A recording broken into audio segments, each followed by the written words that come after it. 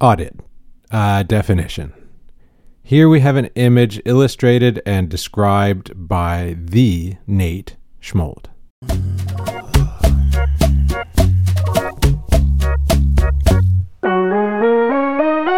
Here we have a simple illustration depicting a radical mohawked auditor standing professionally with a clipboard and transferring tarantulas from a massive pile in front of them to a smaller pile behind them. The number 33 squirts from their voice box in a word bubble oozing with exhaustion, for this is the 12th time they've had to recount the pile to ensure all tarantula-related business has been properly accounted for. If there's one thing this illustration has taught me, it's that tarantula audits can be a truly harrowing task. Okay, let's get it out of the way. To audit something basically means to double and maybe triple check that it's accurate.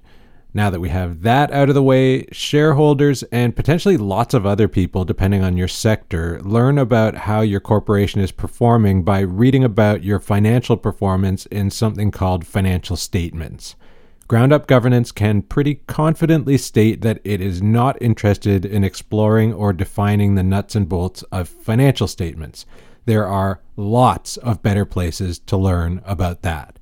So why even mention financial statements? Well, since financial statements are how people learn about your corporation's performance, it's really, really important for them to be accurate. Financial performance is just one of lots and lots of things that can and should be measured while your corporation goes about doing the stuff that it does.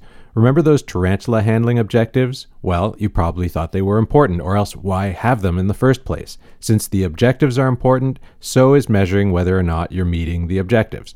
If your goal was to handle 1 million tarantulas and you handled 999,999, then you're probably in good shape.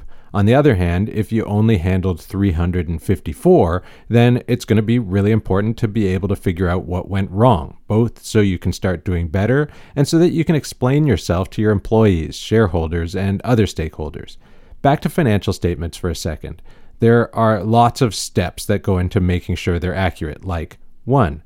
Being smart about tracking how your corporation makes and spends money and how much money it makes and spends. 2.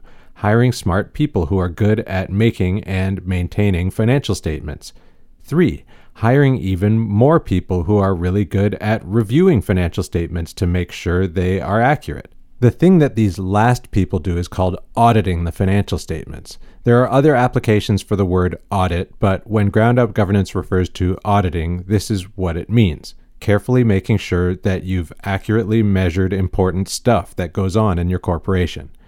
People who audit financial statements are called auditors. Usually, big corporations will hire other big corporations, ones that specialize in auditing financial statements, to audit their financial statements, which helps to make sure that the process is independent, meaning there are no shenanigans going on.